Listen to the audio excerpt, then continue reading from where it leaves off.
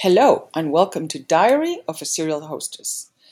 Today's article is called The Good and the Bad, and it's all about the reputation. It takes years of hard work to have a good reputation.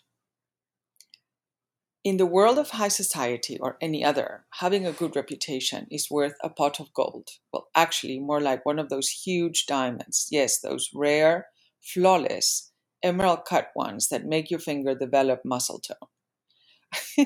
A good reputation is like an invisible aura that follows you, sprinkling fairy dust wherever you go. Maybe like a guardian angel? I think I've had read too many rom-coms lately. A bad reputation is exactly the same as a good one, except that it's bad. Reputation is what other people think of you. Character is who you are. Your reputation needs to be nurtured, cared for, and protected if you want to be considered in society. Not that you should really care what people think about you. However, it is your character that drives that consideration and the reputation that precedes you. A good reputation opens proverbial doors, eases the way into business deals, and speaks for itself in social situations. Yes, it precedes you sending information ahead of time, so when you show up, reputation take years to develop, both good and bad. A bad reputation is not just a one-off, but a pattern of behavior. It is consistent and expected. It is what your actions have caused and how people have reacted to them. It is when bad judgment is totally expected and anticipated. It is when people cringe when you walk into a room and roll their eyes. Oh, Johnny is Johnny, you know. It is when a friend says, watch out for Charlie, not trustworthy, or when you're introduced to the same person, you're introduced to someone, and the person whispers, Danny is totally two-faced. Beware. I know someone who has a reputation for cheating at golf. 30 years later, if you mention his name anywhere in the world, the golf story pops up automatically, regardless of whether he has cheated ever again or not. His reputation precedes him. Someone else I know was accused of making naughty movies, seriously. And that wonderful person, whom I know very well and will put my hand on the fire to say that she didn't, is still being critiqued for doing so. Her reputation precedes her. I also know someone who's really worked on his reputation. Saintly is what you hear when you mention his name. My personal experience and that of many other friends is the polar opposite: mean spirited, cruel, and totally ruthless. Not someone you'd want by your side. But this person cruises through life under his wrongly earned great reputation. Let me tell you from experience that trusting someone based on their great reputation is like putting your hand in a bucket of snakes and expecting not to get bitten.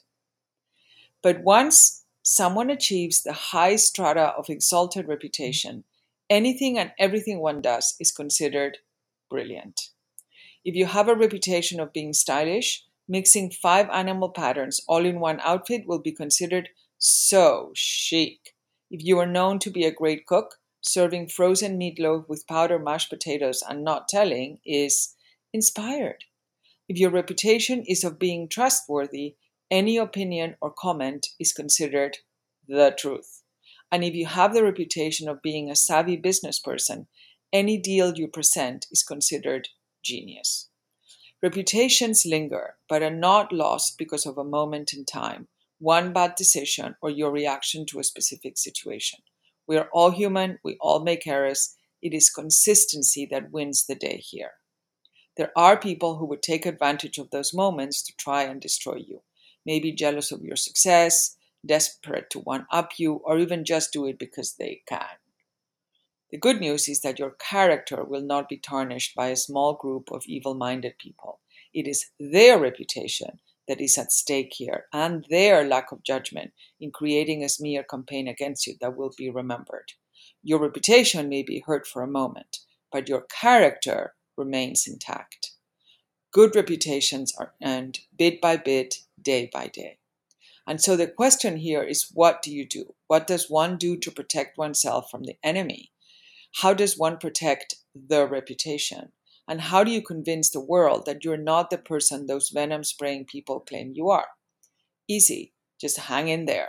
Your consistently good character will speak for itself.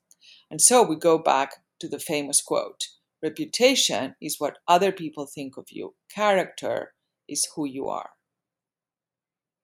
If you care, the only way you can help yourself is by creating a posse of friends who will speak on your behalf and crush any rumor or conversation about you.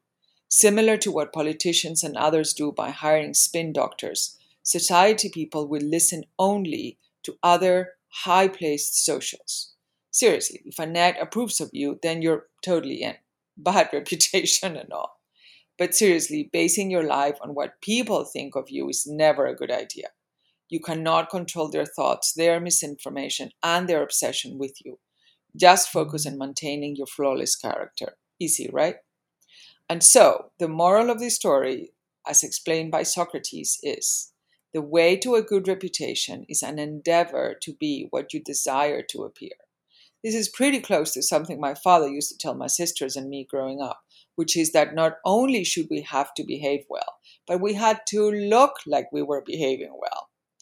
Sincerely, the Serial Hostess. Thank you so much for being a subscriber of Diary of a Serial Hostess.